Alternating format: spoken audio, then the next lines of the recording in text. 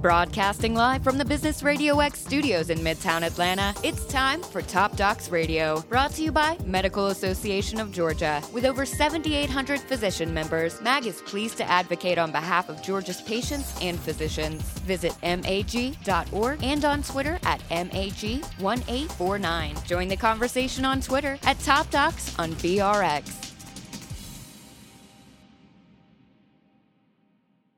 Good afternoon, everyone. It is CW. Thank you for joining us on the Top Docs radio show. It's the fourth Tuesday of the month, so we have the Medical Association of Georgia folks in the studio with us.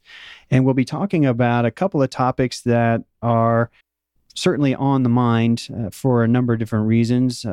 One of which dealing with opiate abuse and how we are taking action to try and reduce its occurrence.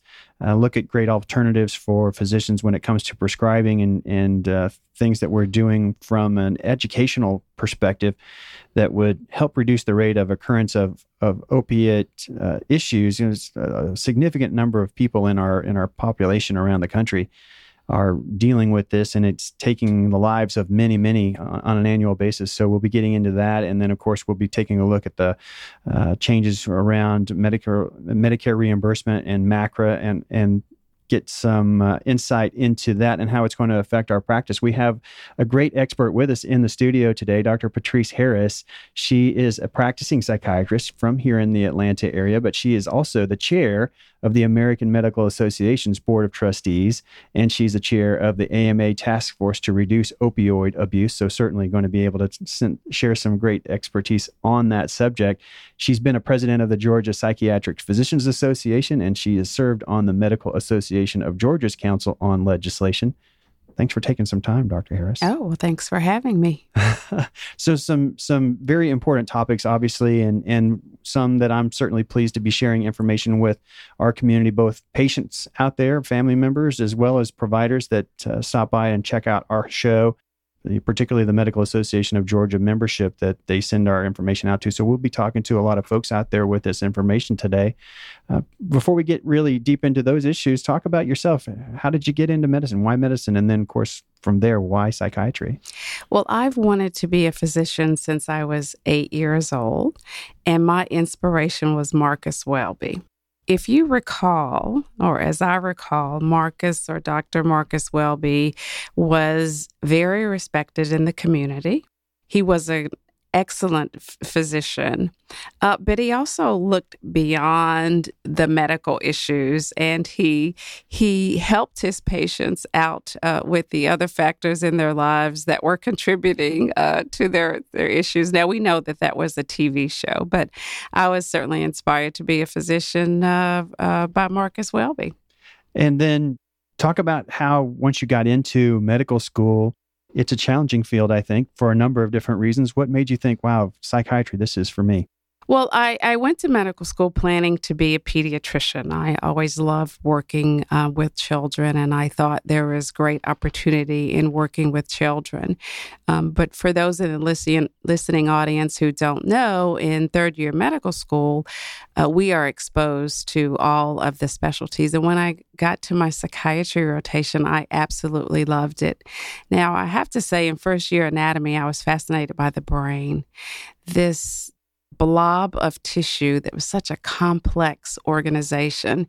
And really in the brain lies everything that goes on in the rest of the body. So I believe my fascination with the brain, and then my fascination and what I saw was challenge in working with the patients who had mental disorders. It was just a great fit for me.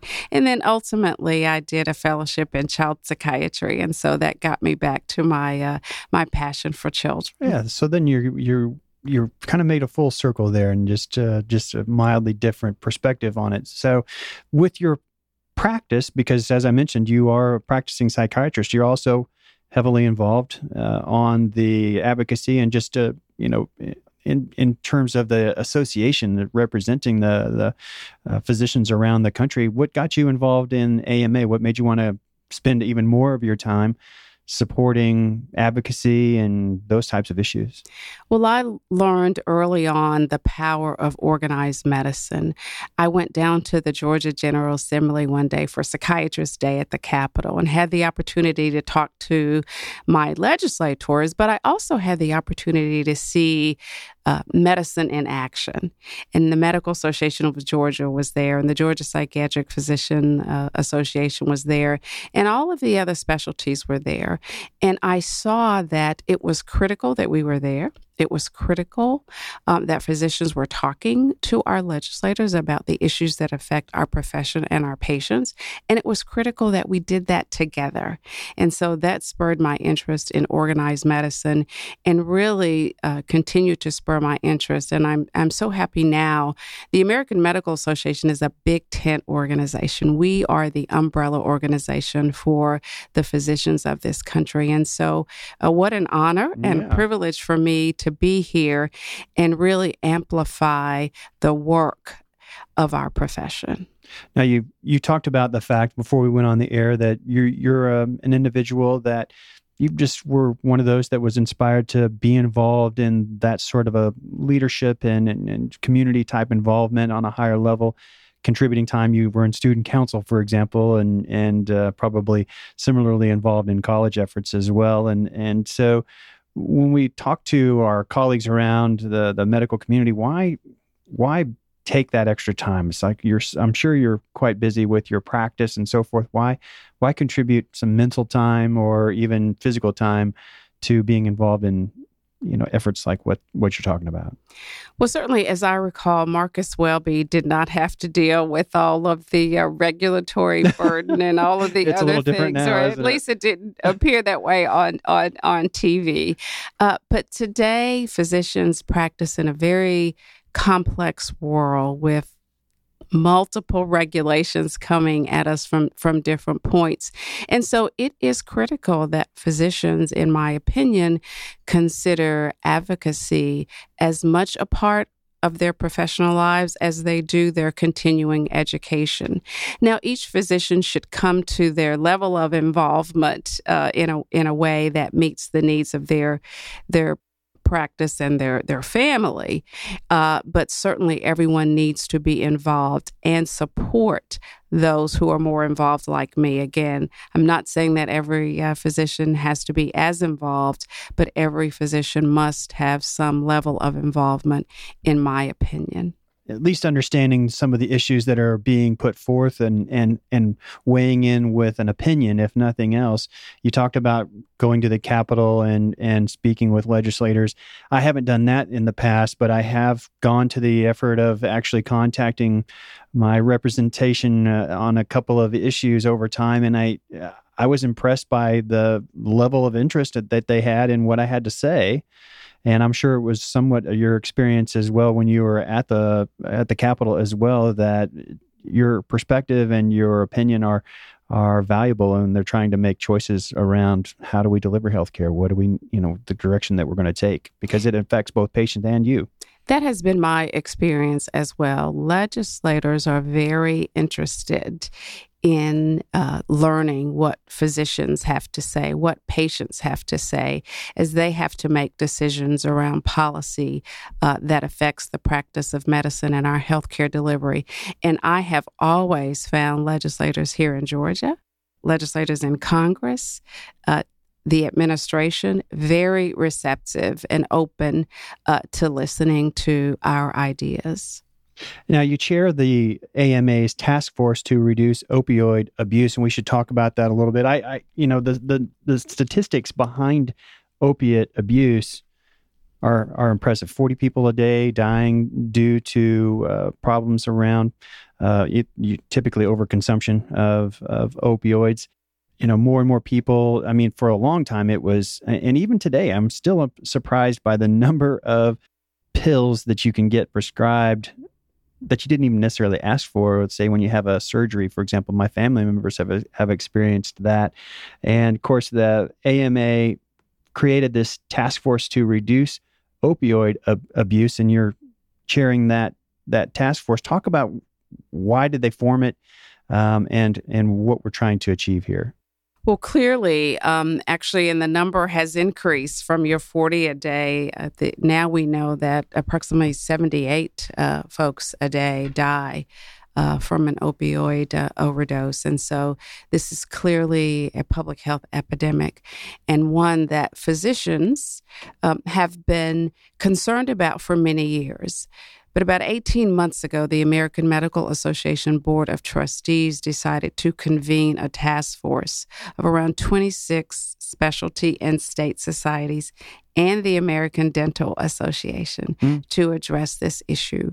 We wanted to amplify efforts that were already out there, but we also wanted to make sure we were collaborating and coordinating our efforts to address this issue. And so from the work of that task force, we've come up with 5 recommendations that we think will go a long way to certainly reverse this trend and hopefully to end this epidemic. I'm sure some of that is around how do we prescribe, but can you talk about some of those recommendations? Absolutely. So the first 2 recommendations are certainly physician-focused. We encourage all physicians to register for and use their state PDMP. And most people might ask, what is a PDMP? It's a registry. It's a state-based registry for patients and who are being prescribed certain medications. This information is entered into the registry, typically by pharmacists, and then physicians can check that registry when they are prescribing. The goal there is to use that as a tool in the physician's toolbox. It's information. Physicians are always interested in information to help them make clinical decisions. And so we believe that, again, is an important tool in the toolbox. So I can know, for example, if patient A has seen several physicians and has open prescriptions for several medications. I can also see perhaps if they are not taking those medications and talk to the patient about that. So it's certainly a tool in the toolbox. Now, at the same time that we encourage physicians to register for and use their state PDMPs, we are well aware at the AMA, and physicians across the country are well aware of this, that not all of the PDMPs are created equal. Mm-hmm. Some states are further along than others in making sure that the PDMPs are fully funded so that they are effective tools. We need the information to be real time, accurate, and up to date. And so we know that's a journey. Again, some states' PDMPs are further along than others. We certainly believe these PDMPs should be under the purview of the public health professionals in each state. But again, as we continue to work to improve the PDMPs in each state, we think physicians should use them. Now, is the PDMP the same as what I experience when I go to get my allergy medication that has Sudafed in it, and they take my driver's license and it records, and if I try to purchase too much in a period of time, it actually says, "Oh, we can't sell this to you." Is that yes, similar system? The concept is the same, okay, but it's less about the purchase and the sale than about making sure that information is in the system, so that physicians and pharmacists have access to that information and then use that information. Now, is the PDMP access for the physician who's going to be using that in their decision making? Is it access through the EMR, or is it a different, like an online portal that they go through their browser or an app on their phone or something? Well, that varies from state to state, but typically, and that is a barrier, and so I'm glad you brought that up, an additional barrier is that oftentimes the PDMPs are not integrated into electronic health records, and it makes it very cumbersome. But I do know that, we encourage that, and there are efforts afoot at many of the states to do that.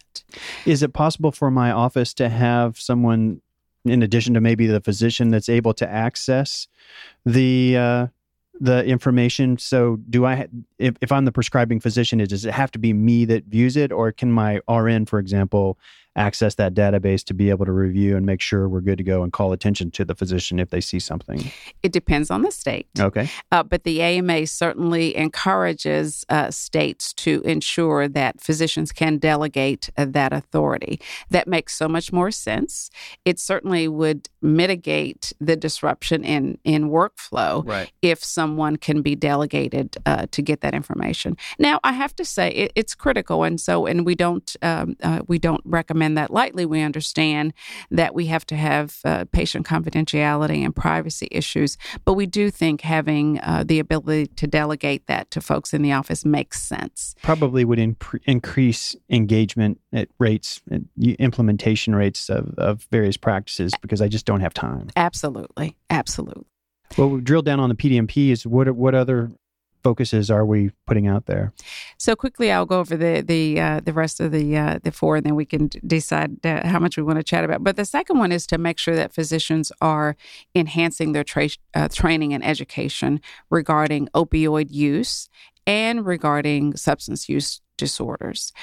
We certainly believe in education.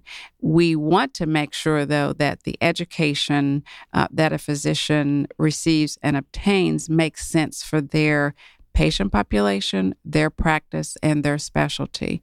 We certainly caution against one-size-fits-all approaches to this. Physicians want to be educated. A recent survey showed that 87% of physicians in that survey want increased training, but clearly they want it to be relevant to their practice and their specialty. The next recommendation actually is broader. It's more than just physicians, and it's about reducing the stigma of substance use disorders and the stigma for those in pain.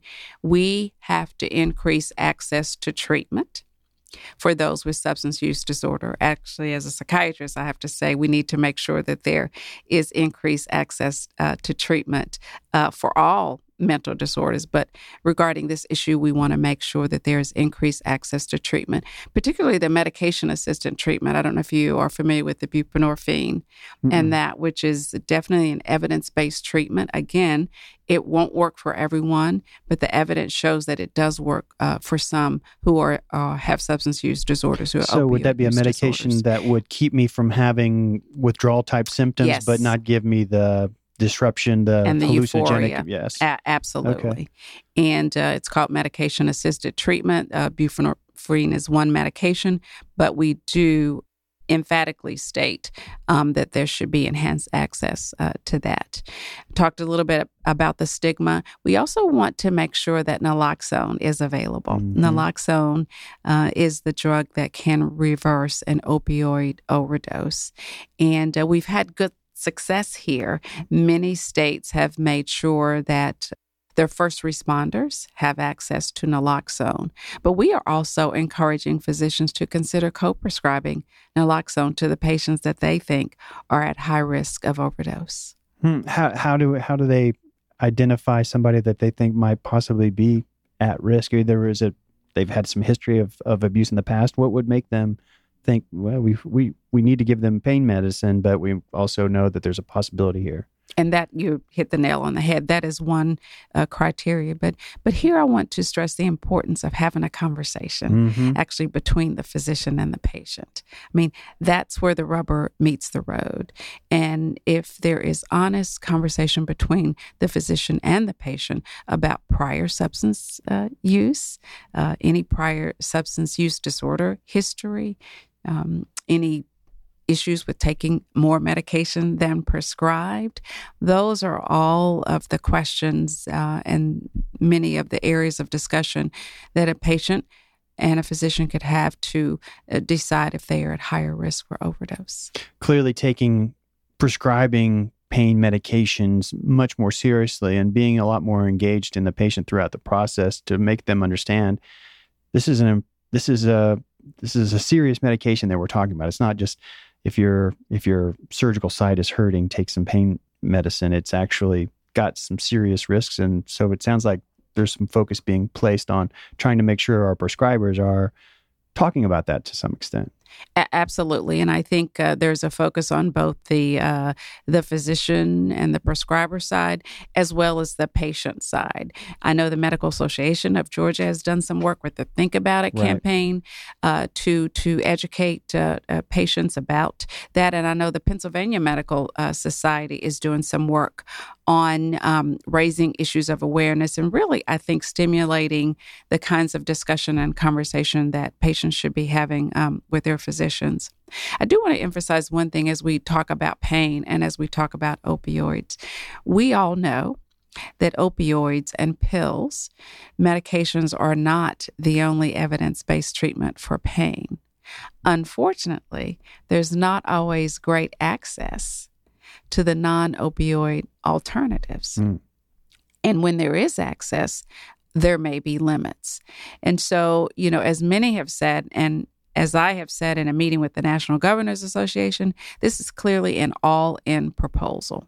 It's certainly going to take physicians, and we have certainly taken the lead on the roles that we play and what we can do. But we need the policymakers. I know the current administration has put a marker down on this issue. We also need those who pay for treatment to also be all in on this. And we want to make sure that folks have access to physical therapy. They have access to acupuncture. There's evidence that cognitive behavioral therapy can help with pain. So it's critical that patients have access to non-opioid alternatives. Now, you mentioned the National Governors Association. I know that the AMA is collaborating with the National Governors Association to try to fight the opioid problem. How'd that collaboration come about? What are they trying to do? Well, certainly it was an opportunity for us to work again with the stakeholders. Governors are clearly interested in this. This issue affects all regions of this country, but clearly some states have been hit harder than others. So the governors are very interested in this. And we came together with some principles that really mirror and really have a lot of synergy with the recommendations that I just mentioned. Everyone wants to address this issue, and it's important that we continue the dialogue to make sure that we are addressing this issue. But on the other hand, we also want to make sure that we mitigate any unintended consequences. There are folks in this country who are dealing with chronic pain, and we want to make sure that they continue to have access to what they need to address their pain. Because it can be a significant disruptor in their quality of life, no question about it. I can't imagine being one of those folks that have a severe back injury, for example, such that you feel significant pain pretty much all the time. So, it would really erode your ability just to enjoy your day as a human here when you're dealing with that. So surely there's as you mentioned, there's going to be groups of people that we have to find some sort of alternative for, or at least a cautious approach so that we keep them out of danger of the addiction side of things. It's all about balance and the evidence. And so we want to make sure that there's balance out there and that as we address this epidemic, which we must do, and the AMA and our immediate past president sent out a call to action encouraging physicians to make sure that when they prescribe opiates and opiates are appropriately used, they should be used with the lowest effective dose, the shortest duration of time. We've been talking with the chairman of the American Medical Association Board of Trustees, as well as the chair of the task force to combat opioid abuse, Dr. Patrice Harris, with us in the studio here on the Medical Association of Georgia episode of this week. And you mentioned the Think About It campaign. It sounds like having had the folks from the Medical Association of Georgia's Foundation in the studio, some of the things that they're educating physicians and patients about are in line with what you were talking about from the AMA's recommendations. Things they were also talking about were aimed at how to store and dispose of medications that are left around. It sounds like they're really in line with the way the AMA is approaching it. That is a critical piece, and there is great synergy out there regarding these medications, but that is a critical piece, the proper disposal and storage of these medications, because we know that a significant number of folks get the medication from a family member's medicine cabinet. And so we want to make sure that folks are aware that these medications should be properly stored and properly disposed of. And I also at this point want to highlight the AMA Alliance because they are also working on this energy. And as you said, there's so much synergy surrounding what we need to do. Being able to help the legislators who are trying to craft laws that will influence the pace of this problem growing and maybe even indeed turn it around and be able to see a decrease in the number of people that are dealing with this issue. But just in my own experience over the last few months, being able to see more and more people talking about it and initiatives like Think About It and the task force from the AMA, I would imagine that over time, particularly as prescribers really begin to take it that much more seriously and focus on how they communicate around these prescriptions with patients, it seems like that some positive things will come from this. Well, and I also want to note that we know that the number of prescriptions have decreased over the last 2 years. Now, I think that's a critical data point.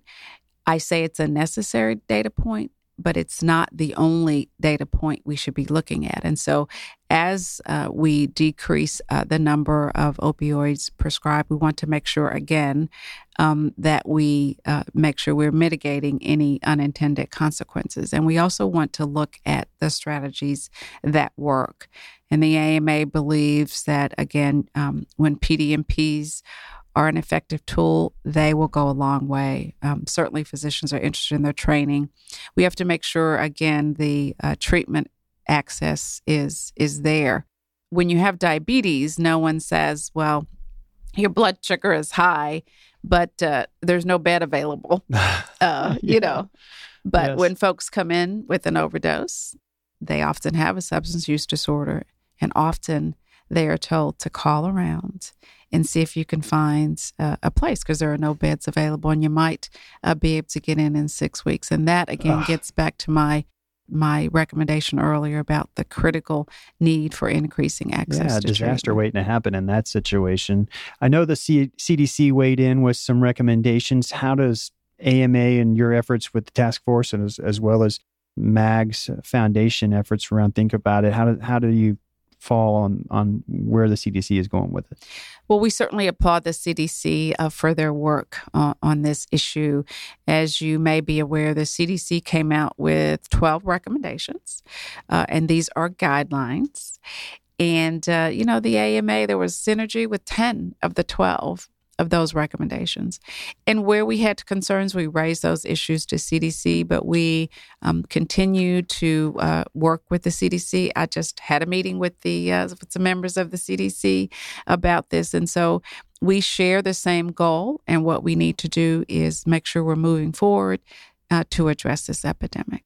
Like I say, I'm very pleased to be able to sit and talk with folks like yourself and the MAG Foundation people to help share information both with the physician population around our community as well as patients that check out the show, just because the more we know and just I think thinking about things like we're talking about how to store and dispose medications. What if I don't use all my pain med? What do I do with it? I mean, how many people keep it hanging around the house and either share it with each other or it's just there to be gotten into by visitors or members in the house? So more education like this along this way, I'm very pleased to be a part of that. And one of the topics we talked about not too long ago was dealing with the Centers for Medicare and Medicaid Services and the Medicare Access and Chip Reauthorization Act of 2015. We love our acronyms. That's don't we? right. MACRA, it's easier to say for sure, though it might be through gritted teeth for some providers out there, because it's going to change the way we're reimbursed. It is going to create a bit of a separation, I think, between top performers and those that don't maybe take some of these things quite so seriously. So we might as well take a look at MACRA and what it's going to do around the physician experience, if you will. So is it going to improve reimbursement? Is it going to help things? What's it going to do for us? Well, and I might, take a different take as we look at MACRA, and I might debate with you or have a different take regarding top performers and non-top performers. But here's the AMA's take on MACRA. Currently, because MACRA is not yet in effect, the final rule will be issued we'll know in a few weeks later this year. But currently, physicians are reporting under several different systems. We have meaningful use that they have to report, and there may be penalties for not reporting. We have the PQRS, all these acronyms, Physician Quality Reporting System, and we have VBM, Value-Based Modifiers. So that's the context now. It's very confusing. Often the reporting overlaps. The penalties can overlap. So with MACRA, there's an opportunity to really streamline and get rid of those multiple layers and multiple reporting systems into one. And that's the MIPS, another acronym, but the MIPS program. So certainly MACRA is not perfect, but we do believe it is an improvement on what physicians are under at this point. And of course, we will continue, the AMA, the Medical Association of Georgia, we will continue to work with CMS to improve the pieces of MACRA that need to be improving. But clearly, again, there are some advantages. It eliminates the duplicative measurements out there, as I said earlier. It provides credit for physicians succeeding. Currently, the system is sort of a pass-fail, all or none. And this new system under MACRA will allow partial credit, if you will. Yeah. Now, there are still some pass-fail, and we're still working with CMS on that, but that's an improvement. It certainly offers choice, and physicians can pick from an array of alternatives regarding the clinical practice improvement score. Right. Because they know their practice, acronym. They know what their patient population looks like, et cetera. Absolutely. So clearly, and finally, I know you were familiar with the SGR. And the SGR was the previous payment system, and every year there was instability regarding that, and physicians didn't know if there was going to be a cut, didn't know the level of a cut. That was extreme instability in the system, and so MACRA got rid of SGR and really offers an opportunity to stabilize the system. And to clarify my comment about top performers versus not so much, basically where I was going was as it's defined by the rules and how you're reporting. So I think in the end, as much as anything, it probably comes down to who is very effective at documenting and submitting those types of things and identifying good problem areas, if you will, or focus areas, and how they go about addressing those versus the ones that don't necessarily get so robust with regards to what they're putting forth as measurements, as well as how they're documenting it and submitting that. Does that make sense? Well, it does. And I think that gets to sort of a bigger issue and just a topic of conversation that we will need to have from now on. And it's sort of philosophically, we want to make sure that these measures aren't measures for measurement's sake. Right. So are they just check the box? Are they just clicks? I actually don't think that was anyone's intention, although as a psychiatrist, I know that I can't decide what someone's intentions are. But we have to make sure. But I think at the end of the day, originally systems ended up being that way. It's just checking the boxes. And I think that's a concern that physicians had. Physicians don't mind measurements as long as they make sense and they are meaningful and they are measuring whether or not a physician is providing, quality. Physicians define quality very well. And it's critical that physicians continue to define quality versus, just a checkbox, or whether, again, you filled in a sheet of paper. So I think that's a bigger philosophical question, but specifically, and I think folks are listening, and I think we want to get to that. I think CMS is listening. Andy Slavitt just spoke to the House of Delegates at our recent AMA meeting. And clearly, I think the end goal is to make sure we have a system that makes sense and is meaningful and gets us all to, improving the quality of the care that we provide. Where does AMA stand on the proposed rule around the way MACRA is going to be implemented? Well, the AMA just submitted a letter of comment to Andy Slavitt yesterday, and the letter was about 50 pages long. Did you get a read receipt? It was a long letter, but a serious note. It's a 900-page list, length of regulations in the AMA and the Medical Association of Georgia. And I know Donna Palmisano, the CEO, did a very deep dive into those regulations to make sure that, number one, any areas that need to be changed are changed, and we raise those areas of concern. And number two, that physicians are prepared. And again, some of the things that we ask CMS to do is perhaps delay the start. As you and I mentioned earlier, the rules are going to come out in late fall. But under the current proposed system, January 1 starts a period where there is a need to report. So that is a short window of time to take all that in and prepare your practice. And practices may need to invest in different things, and particularly the smaller practices. Some of the larger systems already have a lot of these things in place. And so we're asking maybe to have a transitional reporting period. We also encourage more simplification. Again, it's better, but it could get even better as you look at some of the rules and some of the reporting requirements. We want to make sure that there's more flexibility for solo physicians, and the threshold perhaps could be lower for those physicians who have lower volume, lower number of patients. And we also want to make sure that there's a process to get timely feedback. If I'm going to be reporting measures and perhaps get bonuses or penalties based on what I'm reporting, I'd like to know sooner rather than later how I'm doing. Yes. And so those are just a few of the areas that we've commented on. And again, Andy Slavitt was at our meeting, and CMS is listening. We look forward to continuing to be a partner with the administration, but a partner with all of the state and specialty societies as we get prepared for this new system. It sounds like many physicians are assuming they're going to be participants in the MIPS programs versus the APMs. In the early going in particular, where do you stand around that? Do you think that's probably true? I think that's accurate because the MIPS is just one. There's sort of two major arms of this, the MIPS and the APMs. The APM is alternative payment models. And as they stand today, there are a limited number it was very limited on payment models that meet that meet the criteria, and that's another area we would like to see that expanded. But practically speaking, we know most practices won't be ready for that, particularly with the limited number, and so we believe that most physicians will then choose to go the MIPS alternative.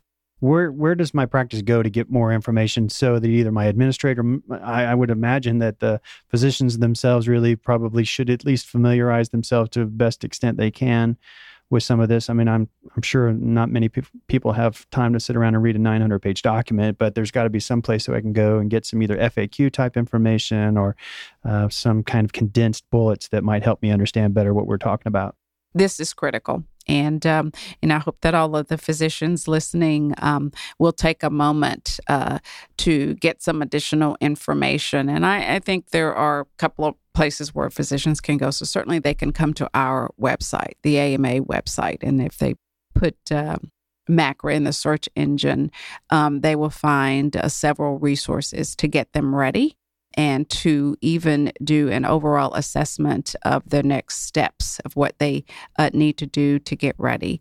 The AMA has our Steps Forward program. There's a learning module in that, and they can learn from that the next steps that their practices should take. But physicians should also contact their state medical association. We're here in Georgia, so here it's the Medical Association of Georgia. I know that they have been working hard and working on some strategies to get the physicians of Georgia ready, and also the specialty societies. And work has been happening. our CEO, the CEO of the American Medical Association, convened a task force, and folks really did a deep dive into this, different specialties in different states.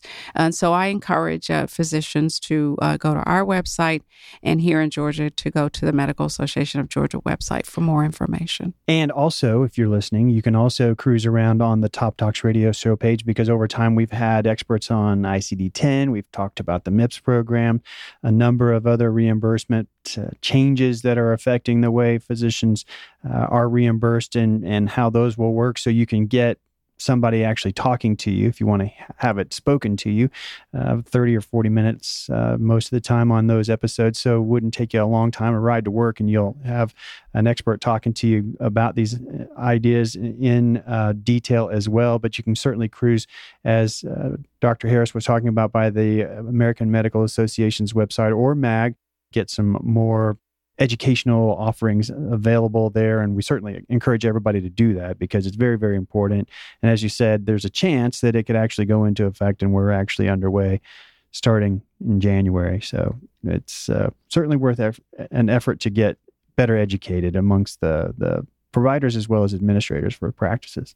Absolutely. I've always said that physicians, of course I'm biased, but physicians work hard every day taking care of our patients every day, and sometimes neglect to make sure that we know the regulatory burdens and the things that are coming from the outside. And so it will be critical that physicians do all they can, because I know what the AMA wants to do, and I know what MAG wants to do, is to ensure that physicians succeed in this new program. Succeed in the way, though, that they deem appropriate. Every physician, every practice will have to make their own decision. But the AMA's goal is to make sure that physicians succeed. All physicians have the opportunity to succeed in this new payment world. And so, people will have to make decisions and do what's best for their practice. But that's what AMA and MAG hopes to do at the end of the day. Have final thoughts before I let you get back to the office? I know you're in the middle of your day. Well, first of all, thank you very much for having me today and the opportunity to speak on two critical issues. The opioid epidemic, as you mentioned, taking so many lives a day, and it's something that we have to reverse. And then on the delivery side, physicians will need to prepare for the new delivery models so that, again, we can succeed. But at the end of the day, physician success means patient success. So when physicians are able to do well, spend time with their patients, we can deliver the quality care that all are aiming for. Well, I'm really pleased to have an opportunity to sit down with you and talk about these issues and get a chance to be introduced to you in the studio. So thanks for making time to come by. Well, thanks again. Certainly important topics for sure. And if you are checking out the show, if you've not done so already, if you look in the upper left-hand corner of the Top Docs Radio Show page, you'll see the Apple logo there. That'll take you to the iTunes store where the Top Docs Radio Show podcast lives, and you can subscribe to us. And that way, each week when the new episode comes out, you can have it downloaded straight to your device, and it's ready for you to check out when it's convenient for you. So we hope you do that. And we also ask if you can turn around and share this with your social media networks, because you might just be putting some information in the hands of somebody that you care about that really makes a difference for them, either in their personal life or in their professional one. So we want to say thanks in advance to the folks that will indulge us in sharing this information. And to all the folks over at Medical Association of Georgia, it's been a blast getting to partner with them, getting to know the folks over at Medical Association of Georgia. If you're not a member already, make sure you go by mag.org and get familiar with what they're doing on behalf of patients and physicians around the state of Georgia. And I look forward to maybe having a conversation with you again sometime. There's probably more we got to talk about, so you have to come back. It would be my pleasure. Well, everybody out there, I really want to say thanks so much for making us a part of your day today. We look forward to connecting with you same time, same place next week. We'll see you then.